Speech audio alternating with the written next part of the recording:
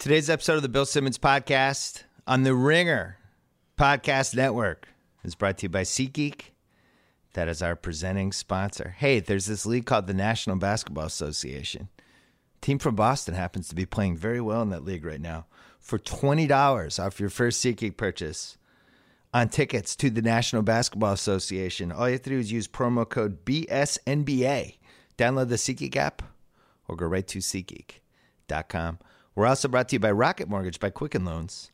Whether you're looking to buy your first home or your 10th, with Rocket Mortgage, you get a transparent online process that gives you the confidence to make an informed decision, get a real mortgage approval in minutes, adjust the rate and length of your loan in real time. To get started, go to rocketmortgage.com/Bill Simmons, equal housing lender, licensed in all 50 states, NMLS consumeraccess.org, number 3030. Speaking of the Ringer Podcast Network, we launched the JJ Redick podcast this week. He did his first one with Joel Embiid. It stayed at number one on iTunes overall for over 24 hours. Good job by you, JJ. Sorry about the butt kicking your Sixers got last night in Boston. Apologize. Felt bad after your great podcast performance. But you can subscribe to that one now, and you can also refresh your subscription to Binge Mode because it came back. It is now a weekly podcast. It was a great week for our podcast network. It was also a great week for The Ringer. We announced today, you can read the interview I did with the Hollywood Reporter, that we launched a film division called Ringer Films that is going to concentrate on documentaries, shorts, non-scripted stuff, podcast, nonfiction podcast stuff, a whole bunch of things. I can barely speak. So you can check out that interview. You can also check out the world premiere of the first trailer of our Andre the Giant doc that we did with HBO Sports and WWE, directed by Jason Ayre. It is on theringer.com. 30 seconds. You'll recognize the voice. It's the voice of David Shoemaker, one of the Ringer's OGs, as well as the host of the Masked Man podcast and the Press Box podcast. He's the one talking during the Andre trailer. So anyway, check that out. Big day for us. Very excited about Ringer Films. Very excited. It's phase 3 of what we're trying to do as a company. And we are excited to get back in that space. Obviously, it's part of my DNA, going back to the 30 for 30 days and 30 for 30 shorts and all the stuff we did at Grantland. Very excited to get back in that space and work with some awesome people and figure out where it goes. So there you go. Coming up, part 2 of the Steve Kerr Mailbag, which we taped on Tuesday night, which has some great ones in it. He was awesome. And then we're also going to have the Ringer's Mike Lombardi is going to come on, and he's going to talk about late bloomer QBs, Super Bowl favorites. Can the Pats really make the Super Bowl again? Whole bunch of stuff. That's coming up later, but first, Pearl Jam.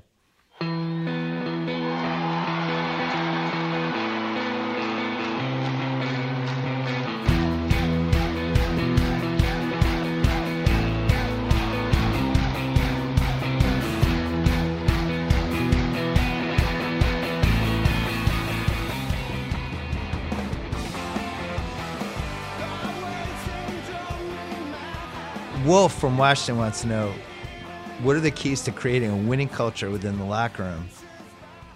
Is there anything you learned from the most challenging locker room you had from a chemistry perspective that you were able to make work with your locker room? Yeah, that's a good question. First, the key to any locker room is not the culture that you try to create. It's the people that are in the locker room to start with. Right. Right. So if you have good guys, then shaping that culture becomes an easier job. Frankly, for me, it's a pretty easy job because our guys are fantastic and they're team guys. They want to compete. They want to play together. They want each other to do well. So now it becomes easy. The challenge becomes when you've got guys who are just not buying committed. And I don't know if it's possible to create a culture when you have guys who aren't going to commit. But you've talked about the Steve Kerr 2 knucklehead theory. You can have the one. You can have one. I think I wrote about this in my book. You can have one, but the two hang out. It's a Jeff Van Gundy theory. Oh, I'm sorry, Jeff Van Gundy. Yeah. He said, the two hang out and they end up poisoning everything. That's right. That's right. Danny from Phoenix wants to know, when Draymond starts seeing red, do you even say anything to try to get him to calm down? Is there anything you do? It's been an interesting, just let him go? Yeah, it's been an interesting sort of development over the last few years. The first year, we would just yell and scream at each other. I would scream at him to calm down. Then I kind of realized he needed the outlet. He needed to be angry to play well. So then I backed off. Now we know each other so well. It's like we're like family, Right. So it's You're like the dad. Yeah, well, yeah, or I don't know, or maybe more like a brother, like an older brother or something. He knows that I've seen a lot in the NBA. He respects my experience in the league. He knows that I care about him. He also knows that I don't have all the answers and that he might have the right answer. And so we collaborate a lot. It's more of a collaboration now than it ever has been. Yeah. But I try to keep him moving forward in the right direction all the time, with an allowance for the occasional blow up, because he needs it. This would be funny, like 8 days from now, when you guys have to be separated on the sidelines. It's coming. Steve was just talking about. Ryan from Maple Shade, New Jersey, wants to know: are you jealous that T.J. McConnell is going to shatter all of your white guard from Arizona NBA records? There were some. I didn't know those existed. Who else? Who were you competing with the white guard from Arizona? Who else was in that mix? Well, you must own all of them. Yeah, you better watch out for this T.J. McConnell. You should trade for him and then just bury him on the bench. Never let him do anything. This is a weird question I had to ask, though. Adrian Castro wants to know: could Draymond win a season of Survivor if none of the other competitors knew who he was? I'm going to say no. I think the lack of food would eventually break him. He's tall. Tall people can't not eat for 40 days. I'm not a Survivor person, but I know that the other survivors can vote that person off. Yeah. Oh, he'd get voted off so fast. He'd be gone. You got 2 3 days, episodes. he's out of there, yeah. This is a good one from John Marquez. Which team has the worst visiting locker room? Oh, this is the kind of insight we need on the BS podcast. Philly, we were there last week. There's these huge pillars, 2 pillars in the middle of the locker room. What? Yeah, so you try to get up to talk to the team, and you can't see anybody. You can see half the guys; the other half are in the back behind these pillars, and it's like you're peering around the edge to try to give this motivational speech. Hey guys, we gotta. Where are you? Are you? Hey, come over this way. I mean, so you think it's strategic? No, I think it's just poor architecture. Yeah. Kang Sen Kim wants to know your best story from your time on the 01-02 Blazers. Oh, man. Wow. I don't even know how you can narrow it down to one best story. Yeah. Did you block all that out of your mind, or is... I think my favorite stories are actually Zach Randolph stories. Yeah. I'm the biggest Zach fan on earth. Still in the league. That guy. He's amazing. He's got a heart of gold. When we got him, he was an absolute puppy. He had spent 1 year at Michigan State. The stewardess on our plane used to call him the baby. So he would sit in this compartment with Chris Dudley and me. And, Dudley and I were both like at the very end of our careers. Yeah. Zach is just starting. He has no idea about the league. He's sitting in this compartment and wide-eyed wondering what the hell's going on. And about maybe 2 weeks into the season, no, probably a month into the season. So it's like, at this point, it's like late November. You could tell he's just exhausted. And he goes, hey, guys, when do we get to go home for Christmas? And I look at Duds and I'm like, why don't you take this one, Chris? Yeah. And these questions came all year. He was so naive. And now you look at him, he was like a pillar in the community in Memphis. He's done so much good. He's made so much out of his life. He's one of the guys who I point to and think, look what he's made of his life. Look what basketball has done for him. Yeah. And look how he's used basketball to better his community. Like that, he's one of the great success stories that I've ever been around. And so when you see him, is it always like? Oh, saw him last night. We played Sacramento, and we always share a hug and a smile and just that the nod that comes with being former teammates. And God. I love that guy. Who would have thought he would be the leader in year 18 on veteran leader on a random team? Rich from Seattle wants to know, how much did you get paid to go to Arizona? I don't think he's an Arizona fan. I had to pay them to take me. Ben wants to know, why should the NBA ban PEDs at all? Why not let these adults put in their bodies whatever chemicals they want as long as it doesn't violate the law? Interesting. I would say spirit of competition would be a reason. Spirit of competition is one. Health is another. And obviously there's ongoing studies about health risks on all this stuff. But I think spirit of competition is the big one.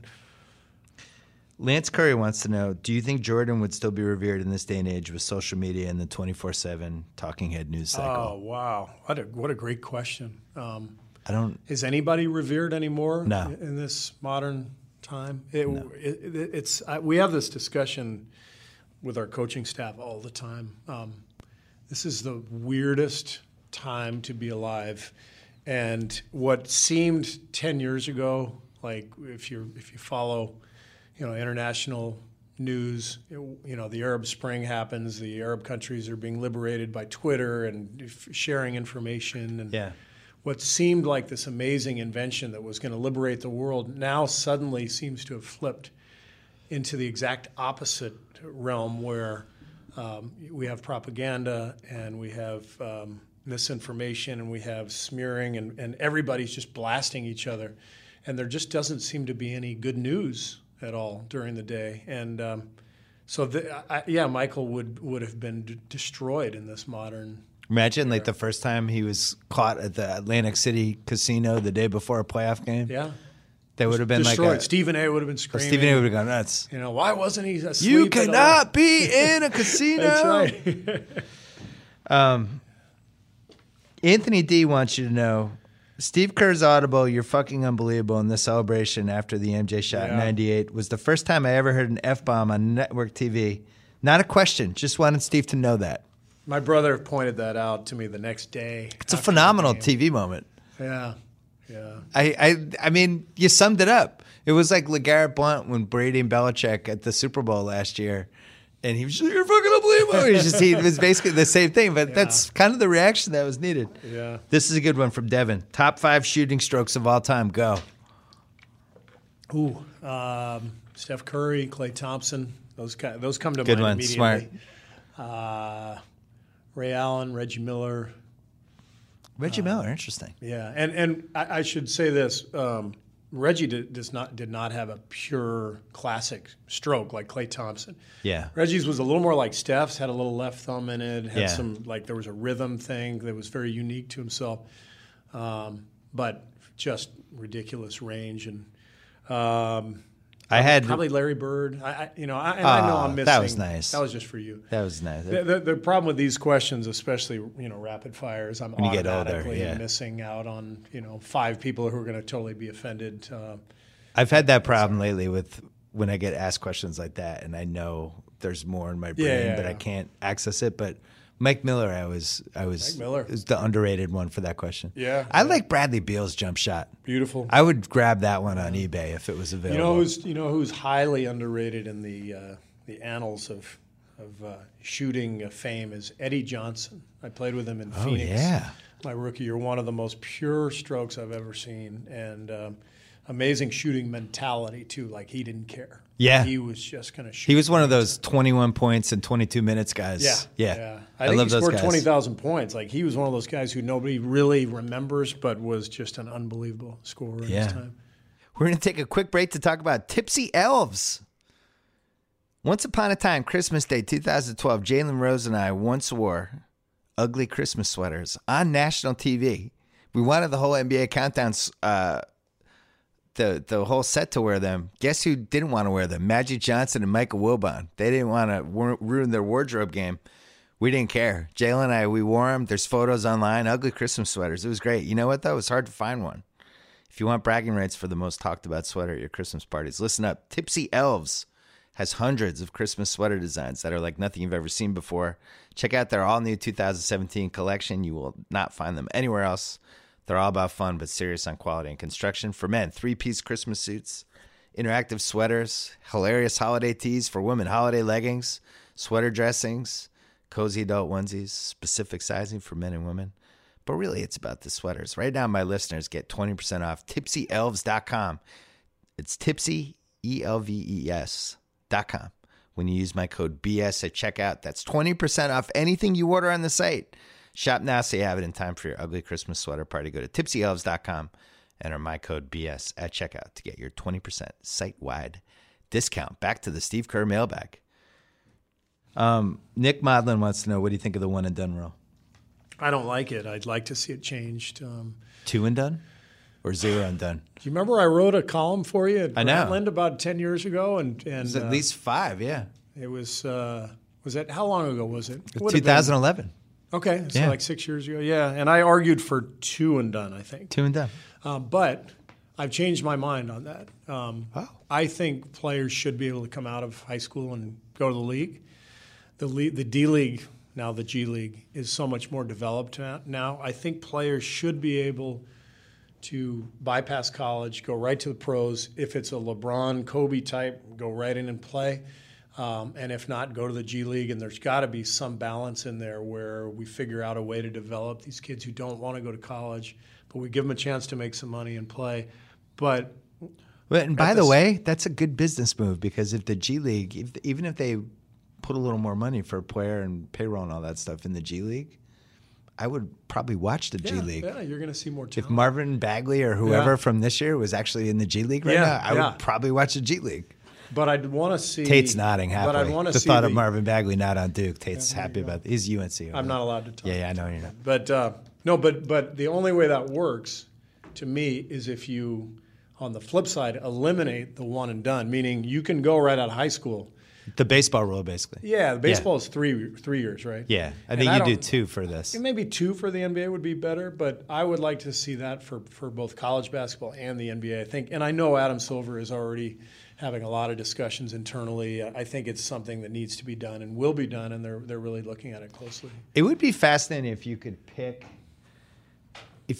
a player and he could either go right in the G League, or you just wait 2 years and then you get him after the 2 years. Basically, you could stash the guy in college, but you just wouldn't get anything from your draft pick. I don't know. There's a lot of variations. You draft him and then he goes to college. Like last year, you draft, let's call him Marvin Hagley. You draft Marvin Hagley, and then he's like, I'm actually going to college, and now you have that guy stashed, almost like how when Rubio went to Spain. Or Bird. You remember? Or Bird, got drafted and went to one more year to school. But that's the whole point of this discussion, is that there's like these huge issues that have to be ironed out. I think what happened to Ben Simmons should have made people change the rule. He's at LSU for 7 months. The whole thing was stupid. He was on the wrong team and basically wasted a year of basketball that now you watch. You played him 10 days ago. The guy's unbelievable. Well, and he's one of many. I mean, that many examples of this that you could state. And I think ideally what would happen is the guys who were like Ben Simmons, ready to play right away, or LeBron, they go. The guys who aren't quite ready end up spending a couple years in college and really develop. And the guys who are kind of in between, who don't want to go to school, they don't have to go to school. I mean, something makes sense about all that if we can figure out how to. Junior hockey has a committee. You have to apply to enter the highest league when you're like 15 or 16. Yeah. And then the committee decides. The committee's like, you're amazing. Oh, you're in. I didn't know that would be fun. Like LeBron in 2003 clearly should have just gone to the NBA. He was probably ready in 2009. Yeah, he was in 2000. He was 13. What was it, 2003? 1999. Yeah. He was probably ready, right? Freshman in high school. This is great. Aaron Zabel wants to know, all these years later, do you stand by the decision in Phoenix to pull the trigger on the Shaq deal? In retrospect, it was a bad move. I'm surprised. I would have thought you would have defended it. No. I mean, I'm not. Wow. I'm not in the. I'm not here to like. I'm not saying defend it because you made it. Yeah. No, I actually thought it was really bad trade. Well, we went for it. We swung for the fences, but we disrupted what we had built. Right. And we made it out of. We made it for the wrong reasons. A little bit of it was financial, right? It was not financial, because we picked up Shaq's deal, which was enormous. But didn't it cut that first year? It cut. No, he had the same number of years as Marion. So okay. It was not a financial deal. It was a swing for the fences deal. And I was a young GM. It's the kind of move that, you go for it, but you're compromising sort of the long-term health of the franchise. And that was the mistake. The reasons for making it were not sound. We knew we weren't good enough to win the whole thing. We had been in it for several years, kept losing to the Spurs.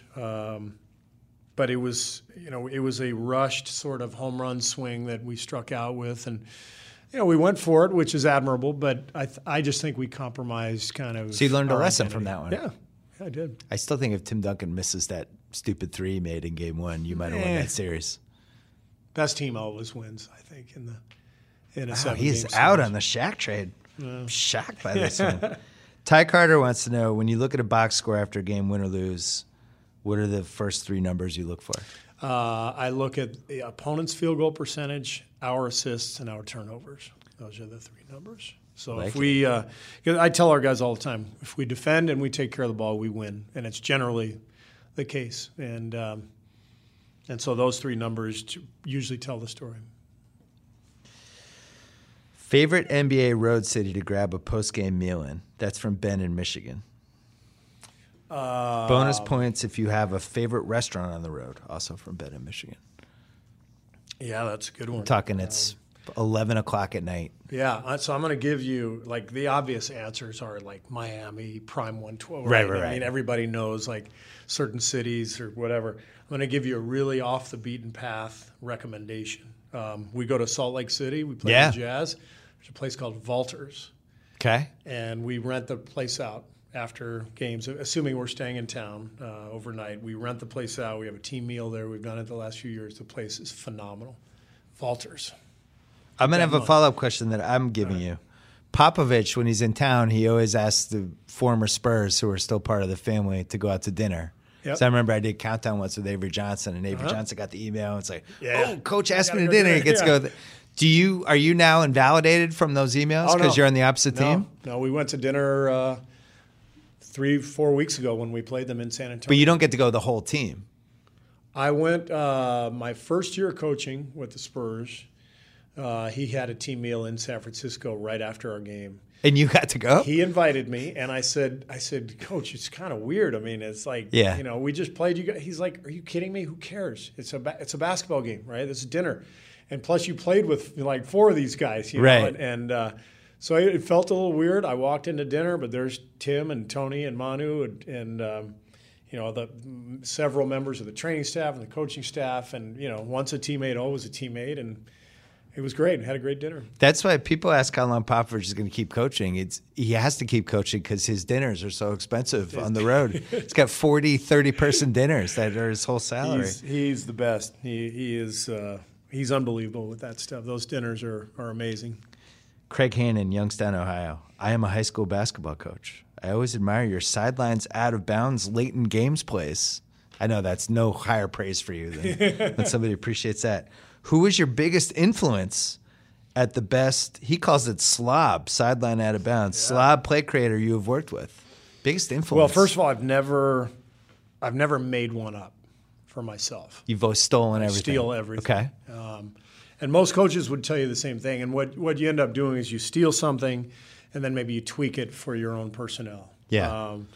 But there's a number of guys in the league who, I mean, everybody talks about Brad Stevens. He's great. He draws up great stuff.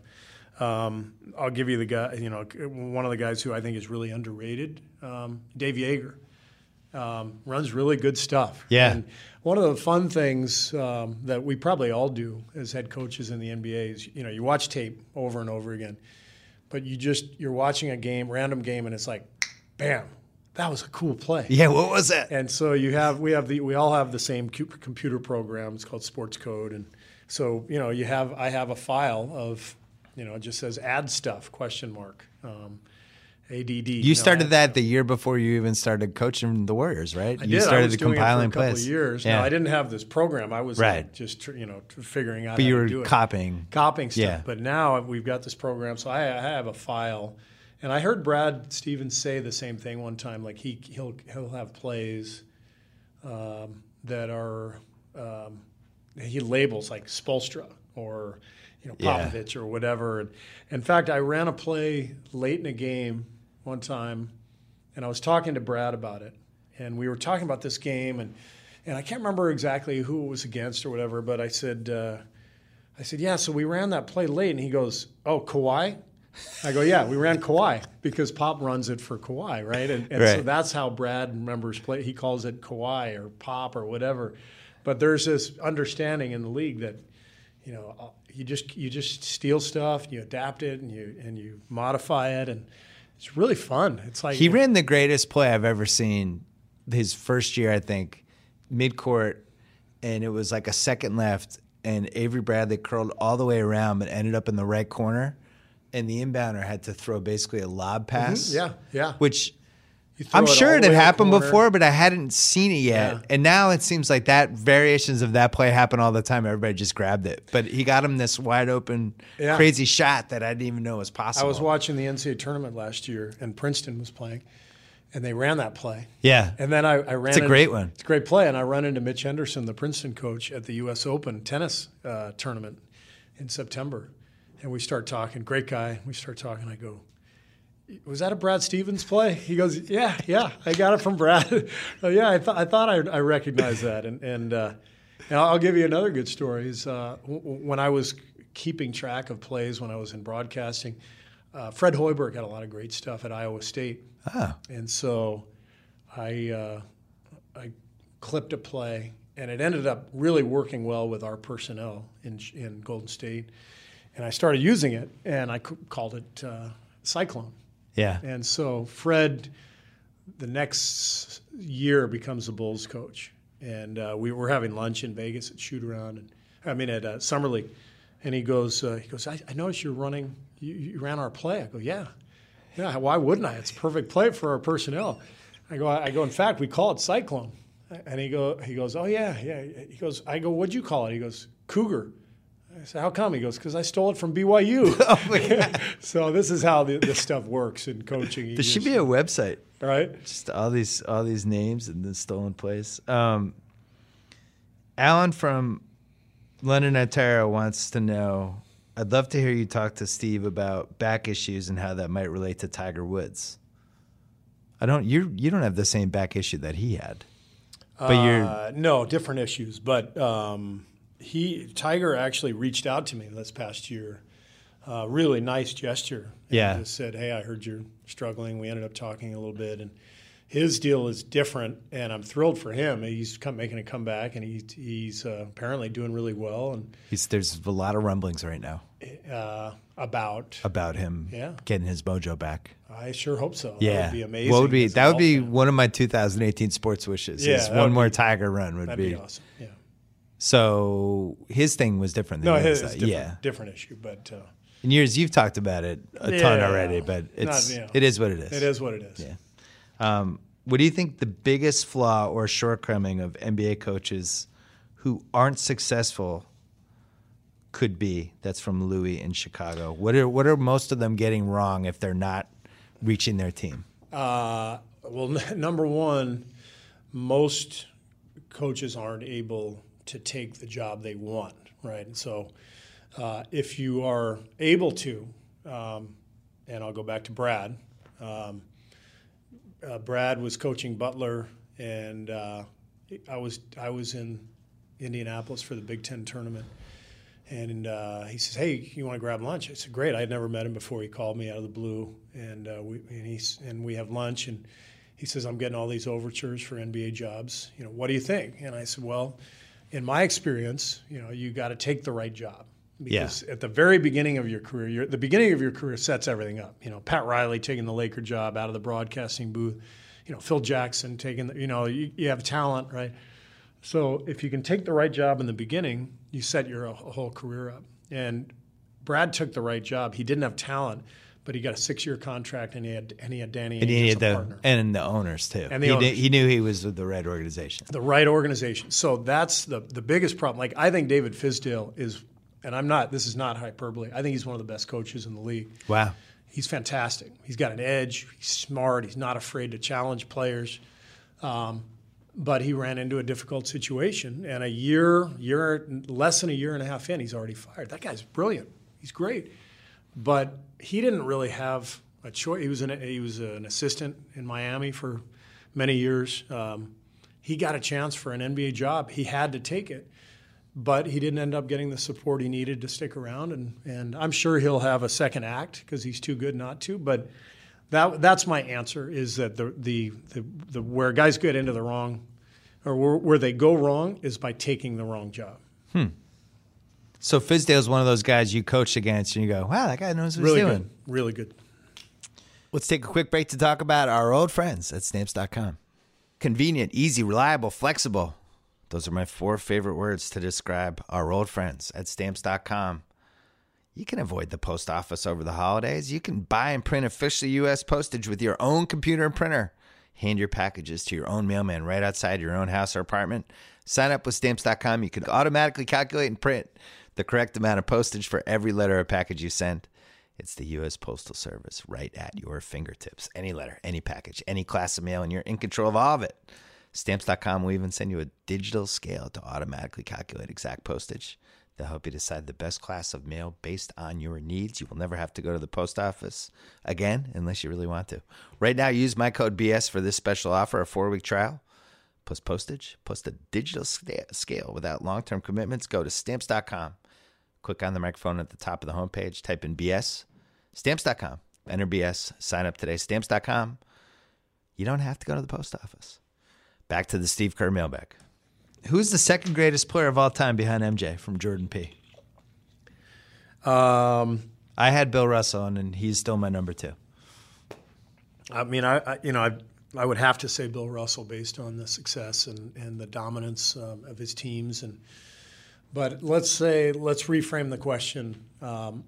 Only using players who I have seen play, because I don't know what it was like to look across the bench and go, oh my God, here comes Bill Russell, right? Yeah. And that's how I gauge all players now. And as a player, it was like when you look out on the floor and you're like, oh man, like this guy's really something. Yeah. And so from that standpoint, that's it. Now I'm having trouble answering my own question. You have LeBron, Kareem, Bird, Magic, Duncan, Kobe, Hakeem. Shaq. I mean, you can make a case for all those guys. I think LeBron, given the body of work now, considering it's year 15 and he's averaging a 39-9 with 58% shooting. I think that's where LeBron is separating himself. I mean, he's always been phenomenal, but going to the finals 7 straight years is insane. I mean, I don't know if people understand the emotional toll that comes. I mean, Michael Jordan went 3 straight years and then quit and went and played baseball for a couple of years. He was fried.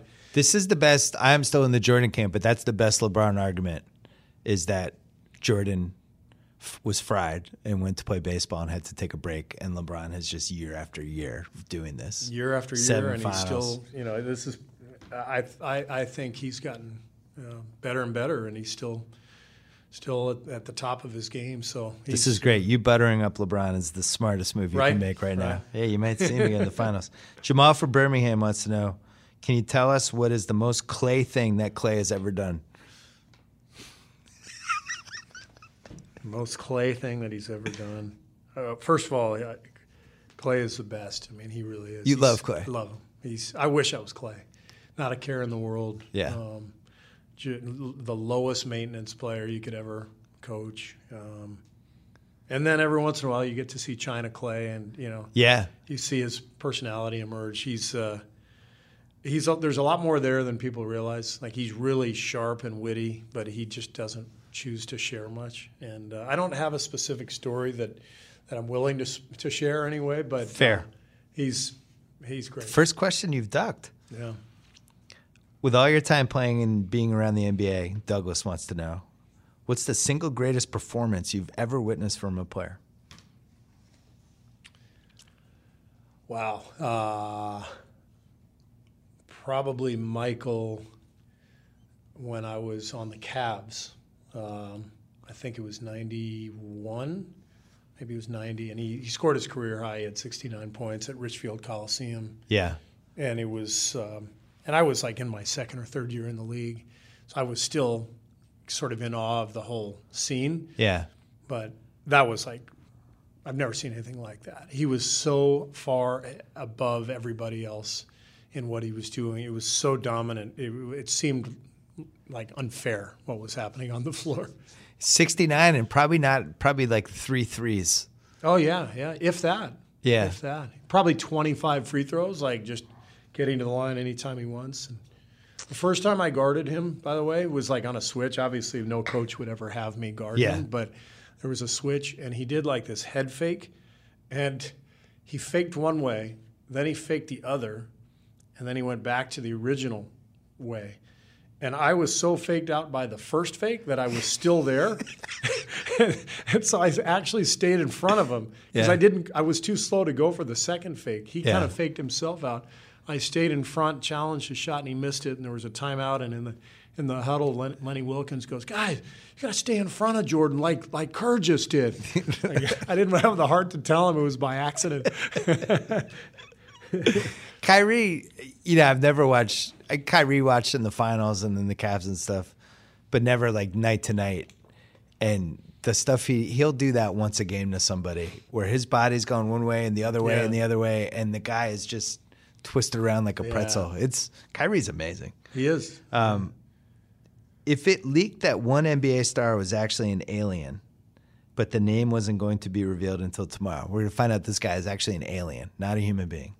Which player do you think it would be? This question's for me. It was the one question I wanted to throw in.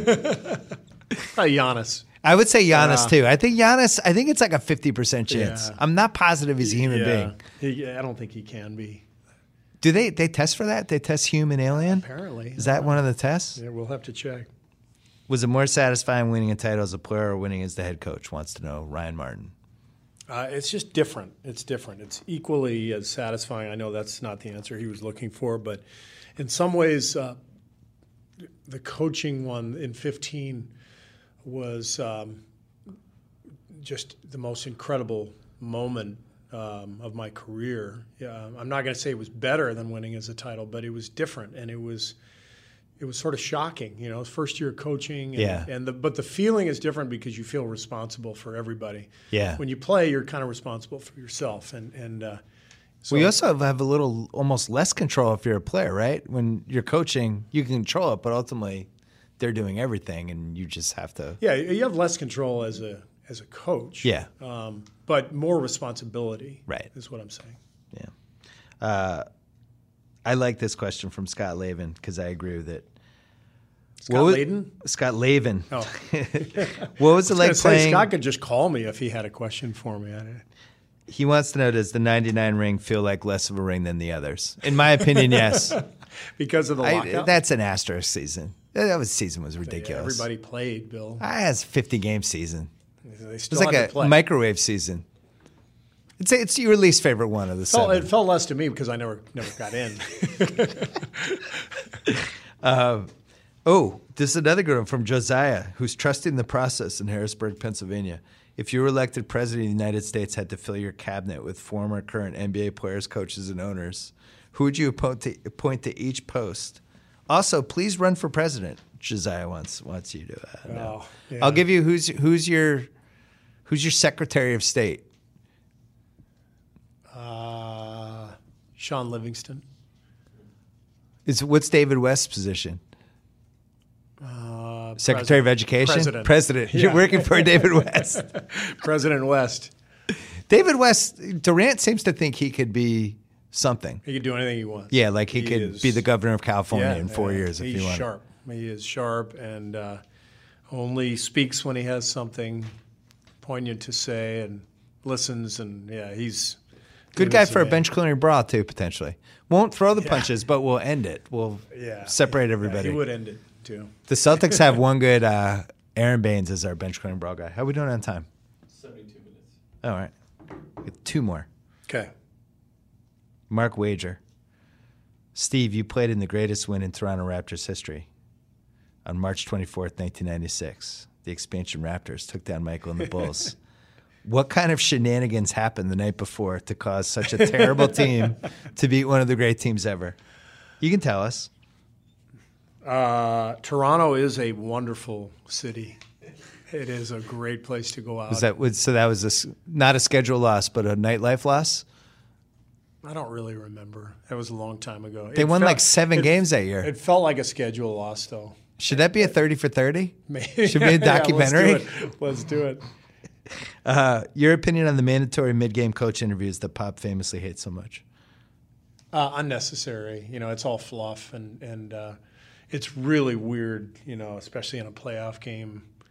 The first quarter one's not too bad, but the third quarter one, because you're in the game. Oh, my God. The first quarter one, you can kind of – the game's just getting going, and you don't want to do it, but, it's okay. But, you're going into the fourth quarter, and the game's on the line, everything's happening, and your PR guy comes over, Raymond Ritter comes over and says, you got to go talk to – Jay Adonde or Joe Burke or whatever. I'm like, it's Game 7 of the finals, for God's sakes. And I don't think the viewers get much out of it. I think the in-game mic'd up stuff in huddles are great. And the league does a good job of kind of regulating what they show and what they don't show. But have you ever been burned by one of those mic things? Never? I got burned by my lip reading the other day. I was yelling at a ref, and I said something bad, and they caught it on camera. But it was not the audio. It was just the camera caught me, and I think we all get caught with that stuff sometimes. But if I ran a network, I would, instead of having a sideline reporter, I'd actually have a lip reader on the sidelines. Like, what did Pop just say to that ref? Well, he told him to fuck off, and then he said, just I love it. Bang it all out. Let's end on this one, because I thought this was a really interesting one. The LeBron Game 7 block is an incredible NBA moment, says Joseph M. What was your reaction in the moment? Could you even react because you're so locked in? It was probably one of the great athletic moments in the history of basketball. Yeah. And it's happening in this pivotal moment of this game you're trying to win. And you're this guy who loves basketball and has a sense of history and all that. Does it even register in the moment? Or how many days later you're like, holy shit, that block? No, if you're a fan, it registers immediately like, my God, that was the greatest thing I've ever seen. But when you're coaching against that, it's like, you're like, how do we not get the 2 on that? Well, not really, because you're watching LeBron every night, and you know that those chase down blocks, are his thing. And so even as it's unfolding, it didn't feel like, oh my God, we got this. Like this, it didn't feel like this is an automatic 2. It just felt like, this is touch and go, and the guy who kind of made the play was JR, because he made Andre have to double clutch by swiping underneath him and going for the steal, and Andre just gave LeBron just enough time to get up and block it, and obviously phenomenal play. Did 17 make up for 16? Do you still think about 16? I don't think about any of them. I really don't. Just going forward. Yeah, you just keep going, and it's great to have in your back pocket, and it's great. But it's not like even as with the rings as a player, it's not like I walk around going, yeah, I got 5 rings as a player, 2 as I got. No, I just want to have a good day. I want to win another one, and I want to wake up and feel good and go get a workout and go out to dinner, and I don't look back too much, but I realize and recognize how lucky I am to have played on great teams, and those experiences all mean the world to me. But I don't think about those. I forgot to ask you, do you think that the stats have gotten really complicated with the way people are analyzing basketball now, and people have just gone to another level, and it's been mostly really good? Do you feel like we're starting to head toward a baseball situation when people are just throwing out offensive rating and plus minus and all these different stats versus just kind of like trusting the eye test too? Is there a balance that we're starting to lose? No, I mean as an organization, like we find the balance. We know what's important to us, and like I know PER is not a great stat. It's really easy to find names in PER where you're like, well, that guy's not better than him. Why is his PER higher or whatever? So we all find what's important to us, and I don't really think about it from a fan standpoint now. Do you care about it for you from like plus minus lineups? Do you look at that and investigate it and study it? And yeah, we look at plus minus. I get a report every game. They're basically like, don't use this one anymore. It's just not working. Please stop. Yeah, but you can also. You can kind of tell, but it validates stuff that you're already thinking, and it helps in your decision-making process too. I like the plus minus for 5-man lineups. I don't like it as much for individual players because I think it's too random. Except that Steph is like way better than everybody on earth in plus minus. But that just backs up what we would have thought, right? It just backs up what we thought, but like it is something that Steph Curry is far and away.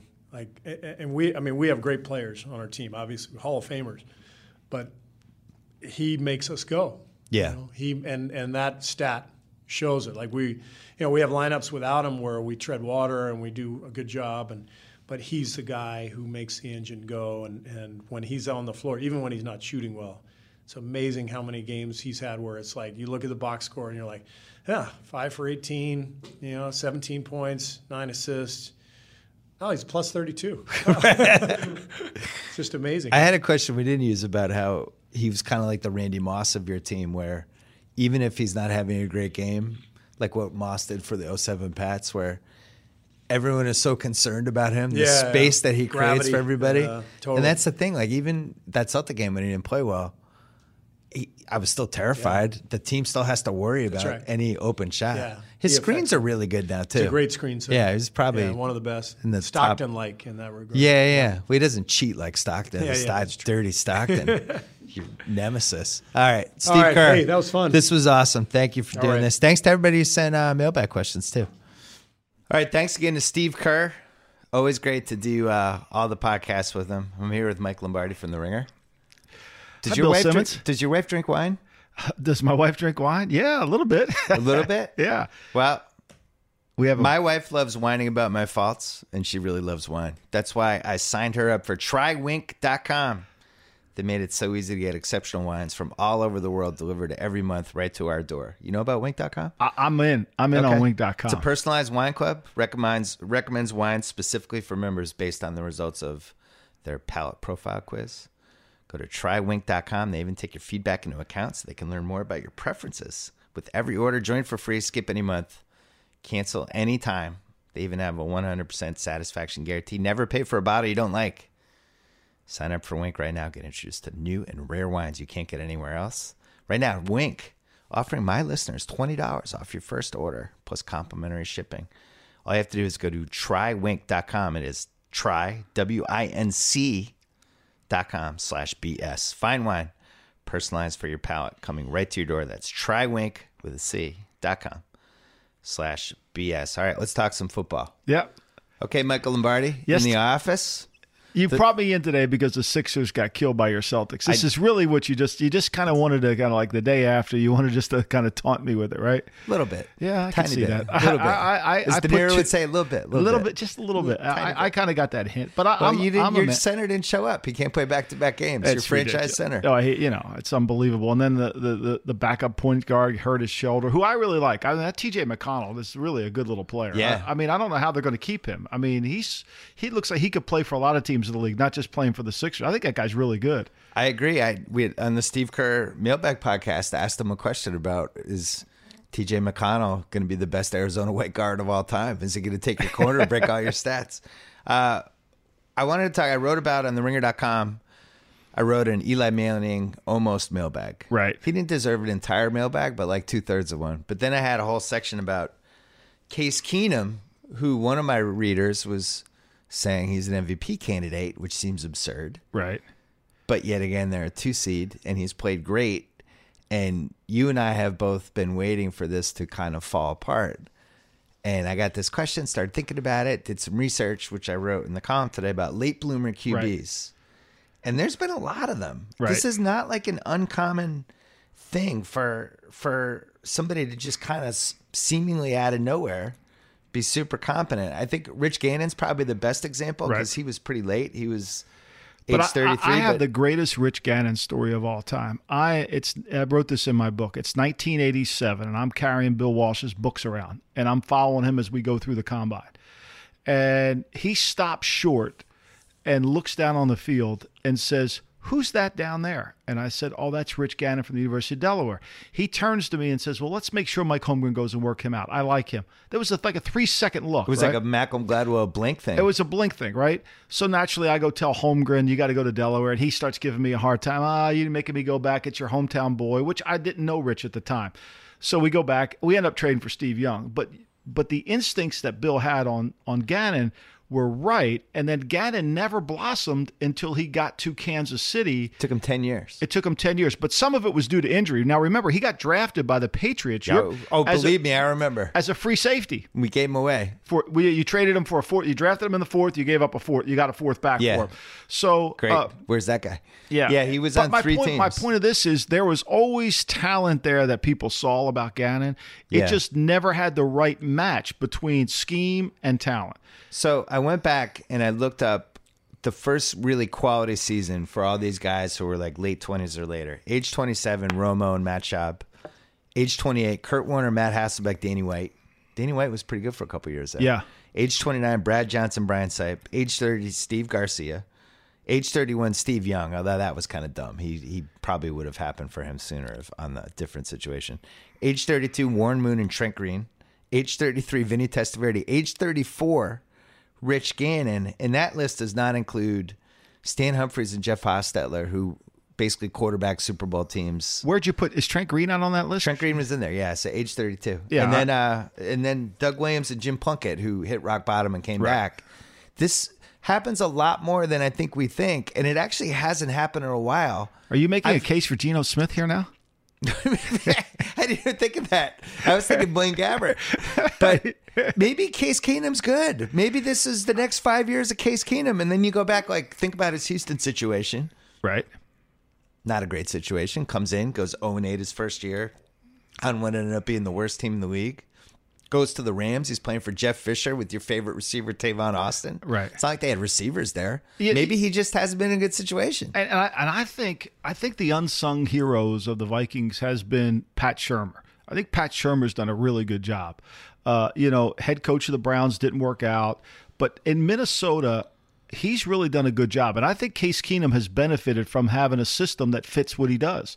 And Thielen's made some incredible plays, but, they've had injuries. I mean, could you imagine if the clapper was up in Minnesota and they would have lost Dalvin Cook? I mean, we talked last night on television about the devastation of losing Zeke Elliott. Devastating. Nobody else loses players. But Minnesota's 9-2, and they never mentioned they lost Dalvin Cook. You know, it's only for the clapper. But I think Shurmur's done a incredible job, and Keenum's done a really good job of adjusting. And maybe you and I are texting on the weekends going, this is the week it's going to fall apart for Case Keenum. We've been saying that now for 2 months. And maybe it doesn't happen? I don't think it does. I really don't. And he really does have chemistry with Thielen. That's the other thing. He does have chemistry with the whole team. I would say they're top other, it's like Brady Edelman level at this point. 3rd and 8. Thielen's going one way or the other, and Keenum's hitting him in stride, before anyone knows what's going on. I think the team believes in him too. Look, he's got this giant burden of Teddy Bridgewater's hanging over him, and he's been but able. Why? To, I don't understand that. Teddy Bridgewater have? I don't know where that is. If they do that, they're going backwards quickly. Is it possible they're using that to motivate Keenum and the team a little bit? I think so. Not make him feel too comfortable. I think so. I think they don't want him to ever just turn the keys over to him. So do you believe or you don't believe? I'm actually believing in him. I mean, he's done some really good things. And the other thing I think that benefits Case Keenum more than those other places you mentioned is he can punt. So the offense can not have to feel like it has to always just right because their defense is good enough. If you look at Jacksonville's team, and I know we make fun of Blake Tannick all the time, but Jacksonville's team has two personalities, right? They have the personality when they're in the lead. Defensively, they're great. And then when their defense is behind, they're not as great, right? So it's the same thing with quarterbacks. When they can play from in front, which Case Keenum's been able to do, he's a much better player. In some of those other situations, he's pressing. If I don't make this throw, if I punt it back, we're going to be down. Whereas when you can punt the ball and you can know every down and distance isn't life-threatening, I think that sends a sense of relief to him. He's had a couple moments when it seemed like the wheels were about to come off. Like the Redskins game. They had a big lead. Yeah. And he made a couple terrible plays. 2 bad throws in that game. Yeah. And it was like, okay, here comes Case Keenum. Yeah. This is the Case Keenum I was waiting for. And then he kind of settled down. I thought he was good in the Rams game. Right. I thought he was really good in that. And on Thanksgiving, I thought he was pretty good too. That and he hung in the pocket. A goofy game. It was 9:30 in the morning West Coast time, and I don't know. He made some plays. The 7 cut he makes to Randolph down there. I mean, it's really Rudolph. I mean, it's really good. I mean, he's done a tremendous job. Look, of hanging in the pocket. He's taken the hits. They've done a really good job of their offensive line, and they have an identity of who they are on offense, which is critical. Most of these teams, they have no identity, so the quarterback has to make the play and do this and do that. I don't know. I think there's a market for a guy who's a late developer. I do think that. And maybe it is. Like, I watched Blaine Gabbert on Sunday, and I thought he actually... I think Gabbert's been good for a couple weeks for what we thought he was going to be. I think I think if Jacksonville had Gabbert now, they probably would like him a lot better. Yeah. Sometimes it has to. It's like training that they have to go through it, and finally the game slows down. And maybe the game has slowed down for Case Keenum. Well, it's pretty much impossible for them not to get a 2 seed right now, because the Eagles are going to be the 1 seed unless they just completely collapse, which I don't think they will. I don't think they will. To me, that's the MVP of the league. I mean, to me, I wrote that today. I don't even think people are like Wentz or Brady. It's like it's Wentz. There's no other way. Brady has a whole system in place and guys he's used to throwing to. Wentz is a second-year guy with no weapons. Here's what makes it even more remarkable. Wentz is the Eagles have the third most 3rd and 6s in the league. Only Buffalo and Cleveland, those two high-powered offenses, have more 3rd and 6s than the Eagles do. Now, how is that possible, right? You say that can't happen. This is the Eagle. Well, it does, because the Eagles stutter, and then Wentz makes a great play. And then he makes another great play. And the other thing he does is he'll do 2 or 3 plays a game when the defense has him, and he gets out of it somehow and gets a first down. And those are the ones, it's when you bet against the Eagles or when you're rooting against them, like those are the ones that just ruin you. Yeah, if you sit there, oh my God, how did we not get them? If you watch the Eagle game and say, oh, they're in 3rd down, we got them now. This is when they're at the Eagles on 3rd down average more yards per attempt than they do on 1st down, which is unheard of in the annals of football. And yet they're able to do it. They convert more. They're better at 3rd and 6 or more than the Ravens and the Browns are at 3rd down, period. I mean, it's remarkable. He's got something with Ertz that's been coming along, although I'm still not 100% sold on Ertz being able to stay in the field for 2 more months. Jeffries, come on. I wrote that there's pieces of Rodgers, there's pieces of Roethlisberger, and there's pieces of Wilson with him. Who else do you see with Wentz? Roger Staubach. Roger Staubach. Roger I like Staubach. it. You go way back. Way back. I mean, Tate's confused. Do you remember who Roger Staubach is? Do you feel like Lombardi's cheating on you right now? Is this like watching your girlfriend with somebody else? Yes. I miss Tate Frazier. Tate's been cucked. He doesn't even have a jersey on today. I'm disappointed in him. Roger Staubach. He's got a little Roger Staubach in him. To me, it's a combination of Staubach and Roethlisberger. Yeah, because he gets the young long Roethlisberger, not the one we're watching now. He gets the long whistle. He makes plays, and he escapes some things like when I was a Redskin fan growing up, so I watched Staubach closely, and we would have him. Dyron Talbert would look like he was going to get him. Chris Hamburger's going to tackle him. Oh no, Staubach makes a play and he throws it down. It was just so annoying, right? And that's to me is what Wentz has done. Wentz makes plays like you just don't think. So there is Rodgers to him. So to contemporize the analogy, he's got that 360 spin that Rodgers has and Wilson has and nobody else has. And he sees the field. His eye level down the field is remarkable. He's not looking like Flacco to check it down once he's in trouble. He's going to throw it up the field. And if you don't have a coordinated pass rush against them, you're going to, like the Redskins, there's elements of the Redskin game, both Redskin games, that really gave him trouble.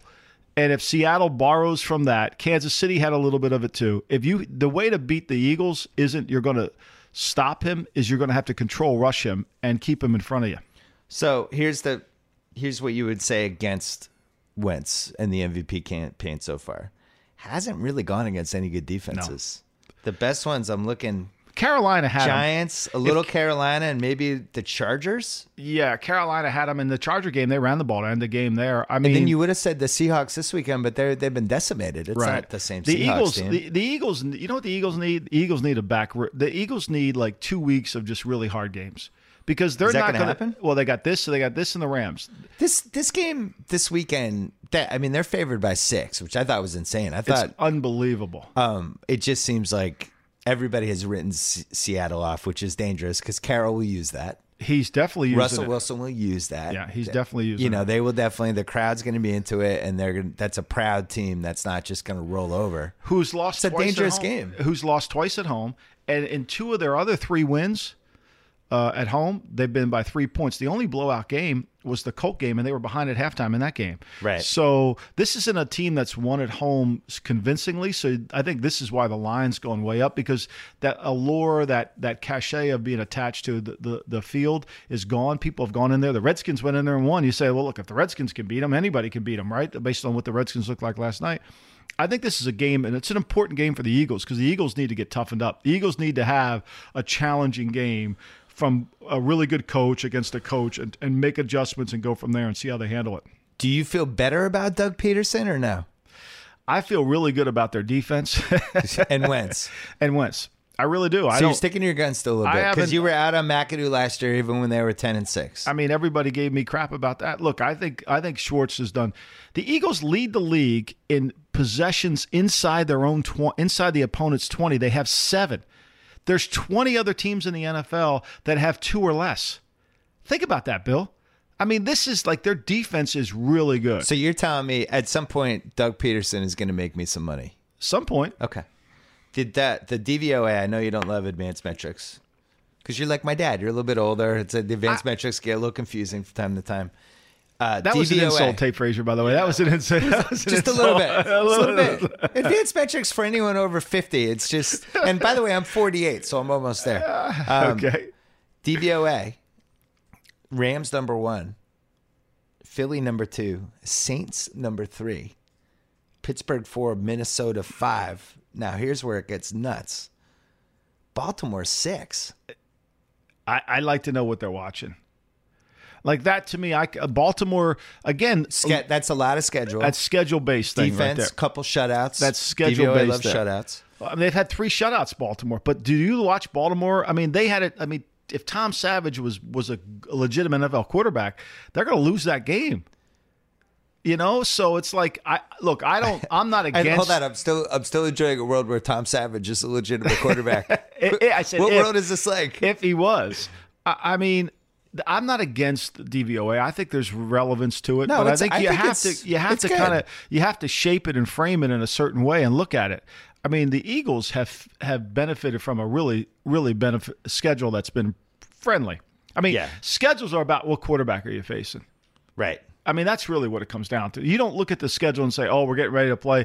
Okay, so you're playing Minnesota. They've got Case Keenum. Now it's a little bit better than you would have anticipated. But if you looked at, read the quarterbacks Philly has played from Alex Smith, Cam Newton, if he played half decent. Well, that's one of the things you and I love to look at. What quarterbacks did you play? Right.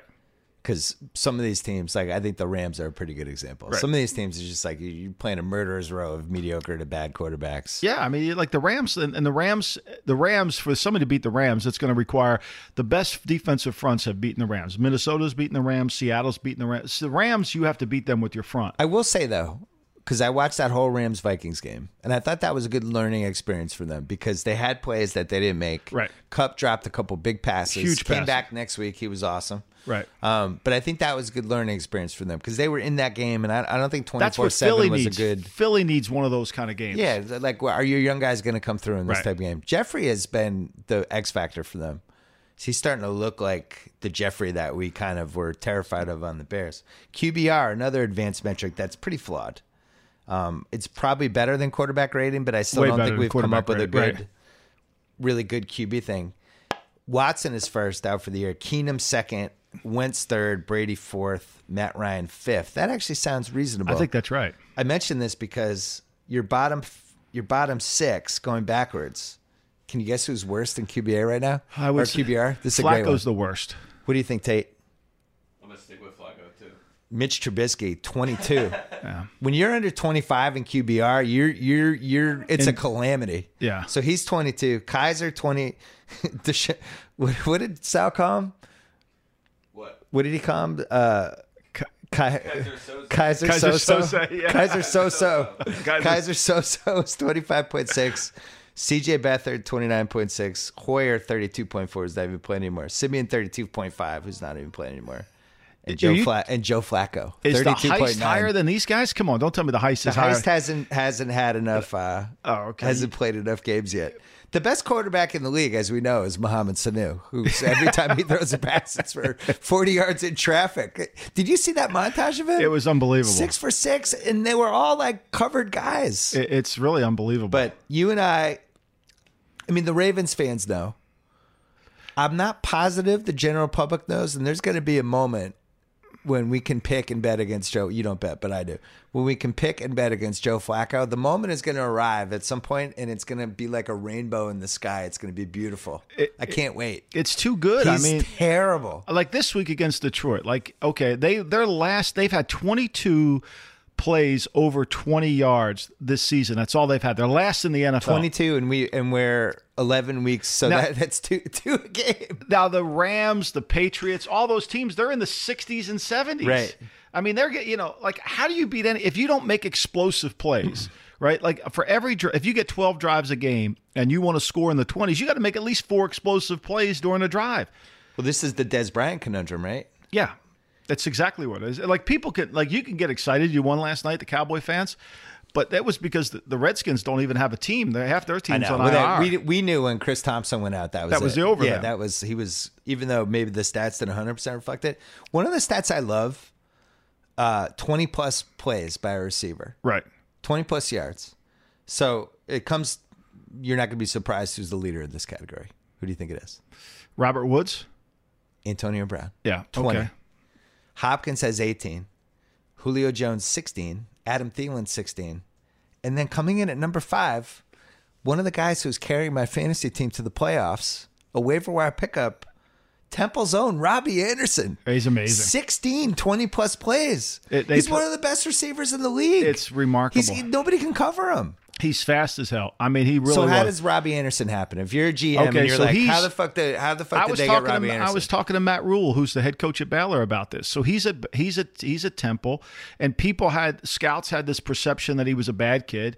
Still unclear, by the way. Still, right. I mean, possible. I would say he's kind of got some attention deficit. His coach hit him with the newspaper this week. Yeah, right. So if he needs to be able to be compliant with his stuff that he takes, and when he did that, he's pretty good. But Rule wasn't like, he's not like one of those guys you have to worry about being in North Philly. It was more about. He's not like the Morris brothers. Exactly. We have to take a deep breath. The Pats have 2 guys in the top 10, Brandon Cooks and Gronkowski.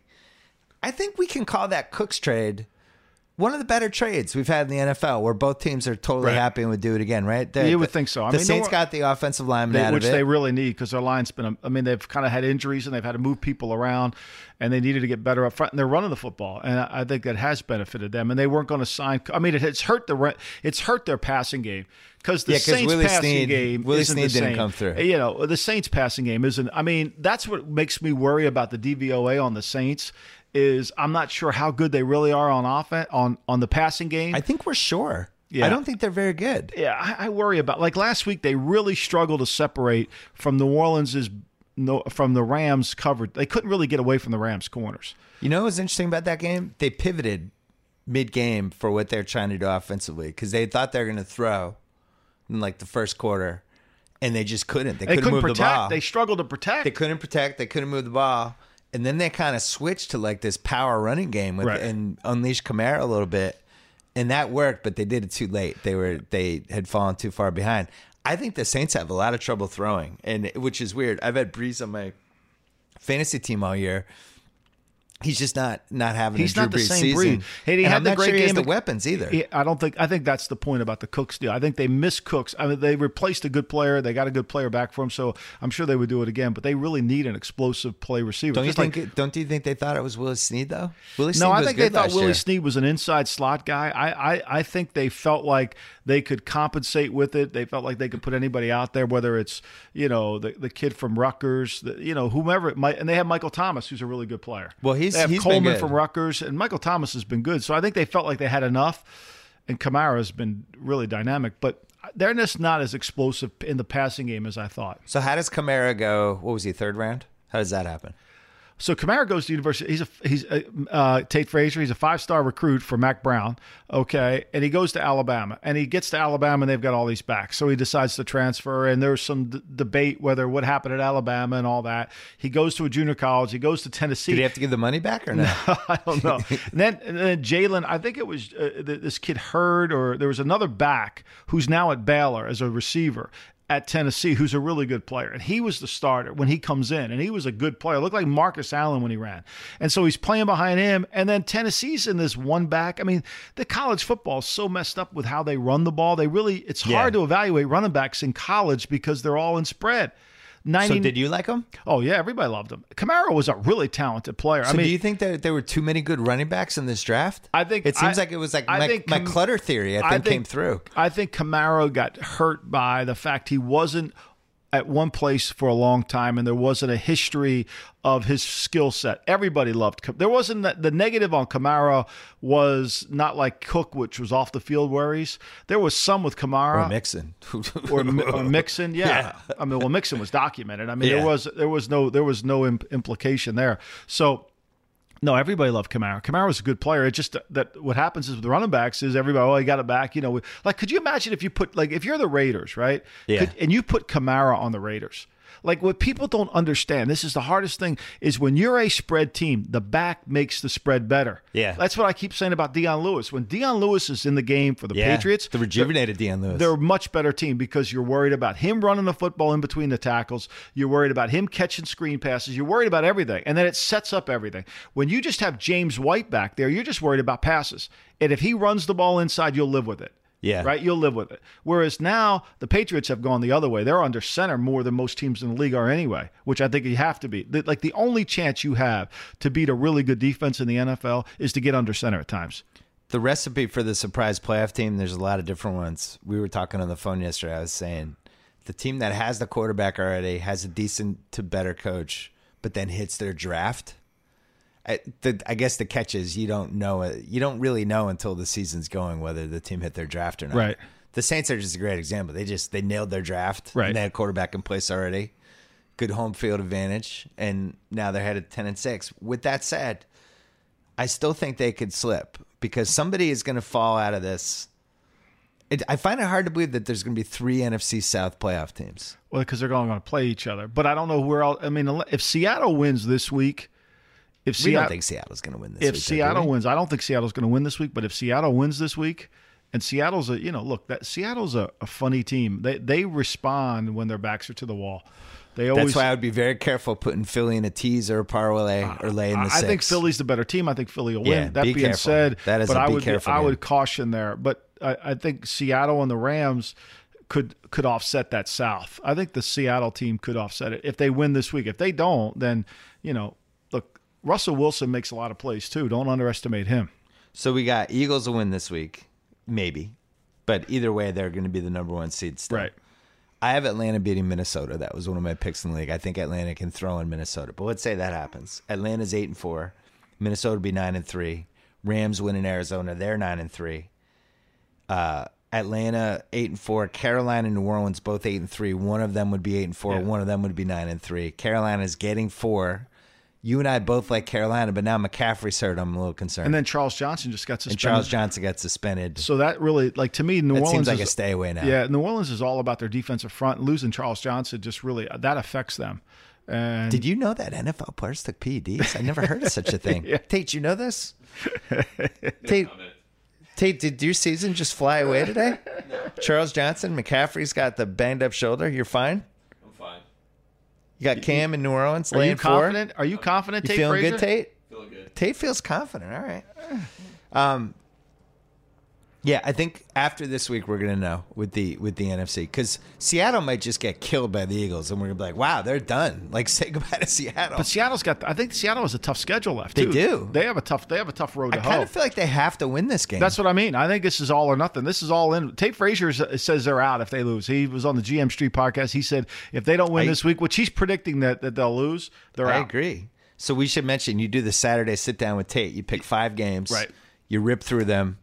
You guys did unbelievable for a couple weeks with and then laying got them cold. out. And then what happened? You had the mush gamblers saying like, "Oh, Lombardi knows what he's talking about." They glommed on. You had one bad week. The mushes went away, and now you're on fire again. I think this is I don't want to say it's a throwaway game for the Vikes, but it's not a must-win. They basically have to. They have at Atlanta this week, at Carolina next week, and then an easy schedule the last 3. They have to win one of these next 2. I don't feel like they have to win this Atlanta game, but Atlanta has to win it. Atlanta has to win it. It's a must-win. I think Atlanta's playing And pretty they're good playing football, well. right? Atlanta's playing good football. I was right telling now. you, we were arguing about it for a month. Because I keep thinking Atlanta's just going to stumble. And look, every chance Atlanta gets in the fourth quarter, you're nervous. I don't care Like even last week, you're nervous. I mean, you're always a little. Well, they don't have a real running back anymore. So, yeah, but my thing with, but when you lose a running back, your all offense shuts down. Do you understand that? I mean, everything. You're not. That's the thing. It's like even when they're up 10, they don't have the guy who can. Well, but they overcame it. The only team in America who can't overcome a running back losing is Dallas. So you just the clapper. It's so tough. Best. I will say though, the reason I didn't give up on Atlanta is the same reason. Like when I watch basketball, I always look at the shots the team's getting. Like the Celtics last year, they were winning and they ended up at 50 wins. And a lot of it had to do with like in the fourth quarter, Isaiah just made these crazy shots. But the shots they were getting in the game weren't that good against good teams. And I was always like deep down concerned. Like when we play a really good defensive team, I worry about the shots. I watched the Celtics this year. They just get awesome shots. Like Kyrie just gets fantastic shots and he gets everybody else good shots and the movement's there. Atlanta, the first like 8-9 weeks, I thought the plays were there. I thought Ryan was playing shitty. Mm-hmm. He was missing throws, and now he's starting to make them. And Julio's involved, and I think that's a dangerous team, even with Sarkisian, who neither of us like. I think I'm with you on Atlanta. I think Atlanta can make the run, and they have a pass rush now again too, because Beasley's back, and I think Atlanta could play it. Like I think you have to match it up to who can somebody compete against the Eagle. To me, this thing, everybody's got this backwards. Everybody wants to know if you can play against Wentz. The key to beating the Eagles is going to be, can you match up to their defense? Because ultimately, the front seven, especially. Their front seven is really, if you can move the ball on them, like Eli did in week 3 or something when they had a chance, or the Redskins did early in the season. Redskins almost won that game. Redskins should have won the game. I mean, and Kansas City moved the ball. When you can move the ball on them, Carolina had opportunities, but Cam was so bad in that game. But I think that's going to be the team. When they play a team that can't move the ball, like Chicago and Denver and San Francisco, they own them.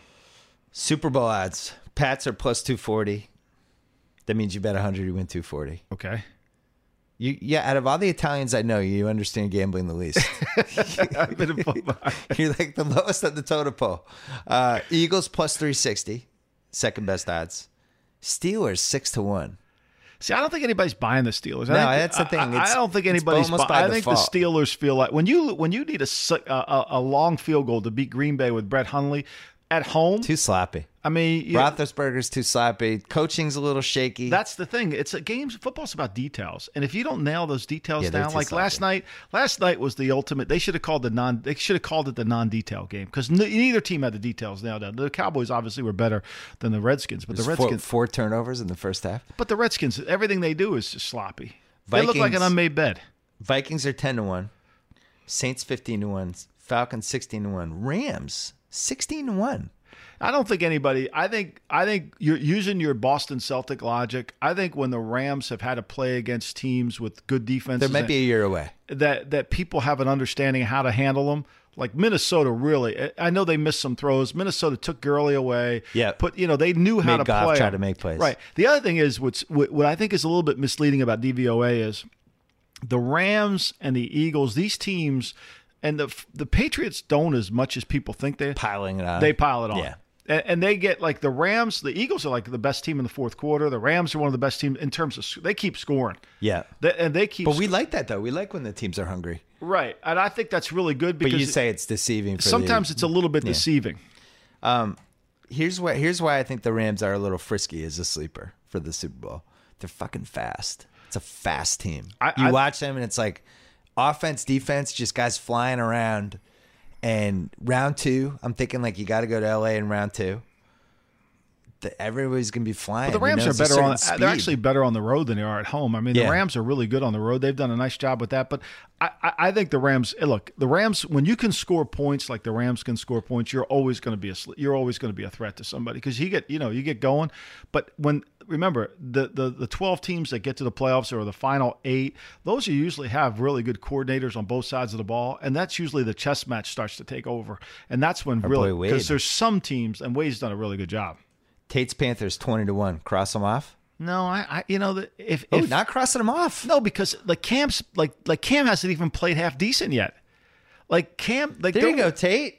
Like Cam, I keep waiting for Cam to play better, but to play close to being the MVP, he didn't even play close to that. Okay. They could be a dangerous team. I think the Charles Johnson injury really hurts them though. I mean, that might knock them out of the playoffs. Yeah, I think it could. I don't know if it's going to knock them out. Whatever. Right. So we named Pats, Eagles, Steelers, Vikings, Saints, Falcons, Rams, maybe Panthers. That's 8 teams. Usually when we go into the playoffs, we have 7 teams that we think are Super Bowl teams. Yeah, I think there's probably So could that be the 8? Yeah, I think so. I don't think we missed anybody. Because here are a couple other options. The Blake Tannick at 30-1. Crossing them off. I can't see how you can't win. Look, if they go play somebody and get the lead on them. That's what my fear is. They go to New England and they get a 3-0 lead. New England, here's what New England will do. They hit the shit out of Brady. Here's what New England will do. New England will figure out that if we keep them in base defense, and we keep their pass rushers off the field, and we keep Calais Campbell from lining up at defensive tackle and rushing over the guard, and we keep them at end, and we run and we play a nickel game out of base personnel, which they're very capable of doing because they can run the ball. That leaves them on the field. They'll go no huddle, and Belichick will do everything in his power to get a 14-point lead or a 10-point lead in the first quarter, and then make Blake Tannick have to play. Then I think it becomes a struggle. I don't would enjoy that's that the formula for playing Jacksonville. Make them play base defense on first and second down. Throw the ball out of their base. Don't try to run the ball into their base. Keep their worst defensive lineman on the field. Throw it and get the lead. And that's how you play them. But most people just don't do that. It's like last night. It drives you crazy. The Redskins are the worst 2-minute team in the league. Just why won't we line up in 2 minutes? Belichick would have lined up in 2 minutes to start the game. Right. The Jags, I would say they would study the Sanchez-Jets playoff Pats game. That's their recipe. Right. Well, they got to turn how the ball. did the Jets use Sanchez in that game? That's how you use Bortles. Right. Exactly. Make it so Sanchez can't beat But Bortles isn't even as good as Sanchez. No, he's not. He's like a poor man Sanchez, who's not in the league. Jags are 30-1. Chargers 40-1. I mean, look, the Chargers. I would say they're the third best AFC team, even with Chargers, the shaky coach. If Belichick changed sides at halftime of a Charger game, he probably would. You know, I mean, think about it. What would the Cowboys record be if Belichick was coaching the team? The Chargers are good. They are good. It would be hilarious if they don't make the playoffs. Everyone else I'm crossing off: Chiefs, Titans, Ravens, Bengals. Raiders, the Chiefs. They're the Cowboys, MVP race for Alex Smith. It's over. God, Chiefs are not a good team. We should mention you're on the Ringer NFL show with Tate. Doing you do the Sunday Nighters. We do Sunday night, and now we have Tate Frazier's hosting 3 and Out. He has hosting a Tate, show. We are just working Tate like a drum. Look at him; he's all tired. Before you go, you watch Godfather 1 and 2 on Thanksgiving. Loved it. It was so good. When you watched it, did you pick out anything? Every time I watch The Godfather, even though I've seen it 175 times, I always learn one new thing or notice one thing that I never noticed. I don't know. I fall you in just love know with it inside and out. I fall in love with different. I always love Clemenza, but like sometimes like this time Clemenza's the he's not the MVP of it, but he's like best supporting. I just like actor I want more Clemenza when I'm watching. Clemenza's amazing. I want more Frank Pantanglia, and I want more Clemenza. Like to me, that's one of the unsung greatest decisions ever made. Clemenza's actor refused to do the 2. He wanted more money. And they replaced him with Frank Pantanglia, which was Frankie Five Fingers. I mean, could there have been a better replacement? I mean, other than Lou Gehrig replacing Wally Pipp, I can't imagine of a better one. Can you? Tom Brady replacing Drew Bledsoe? Maybe. How about not doing Godfather 2? Come on, Clemenza. How do you turn that down? Clemenza, what are you doing? How do you turn that down? What are your other options? What are you on, like an NBC hit sitcom? That was outrageous. I noticed the flaws. I was zooming in on it on Thanksgiving. Diane Keaton takes him back pretty fast there. Yeah, well. He goes to see her. She's a school teacher. Yeah. She's got like 25 kids. They're heading to some park or leaving a park. He stops her. She hasn't seen him in 5 years. He's got an entourage. He's got an entourage. Hasn't heard from him at all. I mean, they don't have mafia written on the side of the car, but it's even implied. The kids knew he was mafia, right? Goes to Italy, married somebody else. Yeah, never told her. Comes back. He's like, hey, Kay, you and I are meant to be together. Come with me. Within 3 minutes, just leaves the kids. She's gone. She's getting in the car. Well, what about your kids? The movies are only 3 hours long. I got to condense everything in there. What happened to the 25 kids? How did they get home from the park? You know, probably they called the parents, picked them up at the school corner. I get that one. There's been a lot of horrible wives and girlfriends in movies that I love. And I think Kay Corleone's performance in Godfather 1 is the least redeemable performance by a female that I can remember. Everything about her is terrible. Every scene with her, she's terrible. I always wanted, I always would. It's like, come on, Kay. That's the one thing about The Godfather. I always feel like if Sonny would have lived, or if Michael could have come back with Abalone, like if things like right, it's a great what if movie. Yeah, it's a great a lot of what ifs. Yeah, like did they have to kill Luca Brasi 40 minutes in? I could have used more Luca. You know, yeah, like 2 more Luca scenes. That's the thing. I always say, how Michael would have been different if he would have been if Fabrizio wouldn't have killed his wife. I don't know. Sonny was destined to die. Yeah, I think that was. I mean, that line comes out when it was going to happen. When Vito Corleone says, "I never thought Sonny was a great Don. God rest his soul." I know. He kind of killed him. That was the kiss of death right there. he definitely. I don't want my father saying, he would have probably said, I never wanted my son to be a barber. He was probably right. I did my first year at Page 2 on ESPN. I did a Red Sox column. End of the year awards for the 2001 Red Sox, and I used like 50 Godfather quotes and handed out the Godfather quotes. So I watched it and I was writing down, because they didn't have like the internet, they didn't have all this stuff online. Quotes, yeah. So I'm writing it and transcribing the quotes. I was like so deep in. It's just the best. It's I like 1 more than 2, but I think 2's probably a better movie. One's a little dated. It's a little slow. Like it's got a couple abrupt edits. I think Coppola knew what he was doing more with 2. But don't you feel like one's more entertaining? Don't you think 1 we could like have like in the Godfather 4, where they actually went back and relived the 50s and there's so much more before Vito gets killed that could have been told a story. If Netflix said we're turning Godfather into a series, would you be okay with that or no? I would be all in. Can we agree that the Italians are being underrepresented right now with movies, TV? Yeah, I actually think it's like Godfather, Sopranos, Bronx Tale. We've got bumped out by the cartel. Casino. What else do we have? Yeah, nothing. We got bumped out by the cartel. That's why we're watching the same 5 things over and over again. I know. I mean, come up with a new one. Sopranos hasn't been out for 10 years. I know. I wish we could get something. I need another mafia something where I know I'm not supposed to be rooting for these guys, but I'm 100% rooting for them. That's what I want. I think that would be. I think we need something like that. By the way, comeback player of the year, Connie Corleone in Godfather 2. Really good, strong, came really back. Great. What really? Family was important. Family first proved out right. Could have fallen apart after 1. I mean, she went on the vacation on the Queen Mary, and she came back. It was perfect.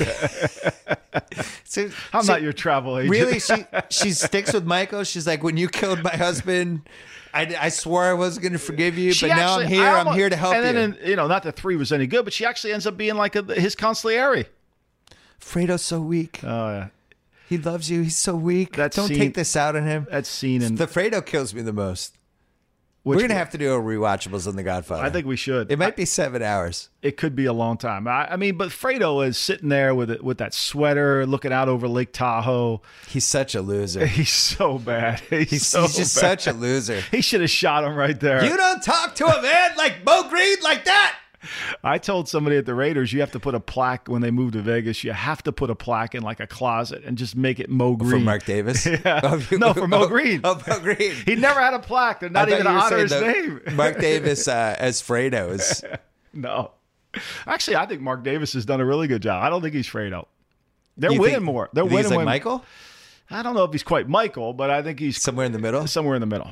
Maybe he's Connie. Yeah, it could be. Poor Fredo. He's so weak. Oh, he's so bad. All right, Mike Lombardi, a pleasure. Thank you. Thank you, Bill. Thanks to SeatGeek for $20 off your first SeatGeek purchase on NBA tickets. Use promo code BSNBA. Thanks to TheRinger.com. You can find my Eli Manning mailbag plus a whole bunch of other football stuff, as well as the trailer for our Andre the Giant doc with HBO, all on TheRinger.com. Don't forget about the Ringer Podcast Network. The JJ Redick podcast launched this week. Binge Mode returned this week. Thanks to Stamps.com. Remember, there's a better way than dealing with the post office, people. We love the post office, but you can just stay home. Use my code BS for this special offer from Stamps.com. A 4-week trial plus postage plus the digital scale without long-term commitments. Go to Stamps.com. Click on the microphone at the top of the homepage. Type in BS. Stamps.com. Enter BS. Do it for the holiday season. All right, there you go. Great week on TheRinger.com. We'll be back on Monday with the Cuz. Until then.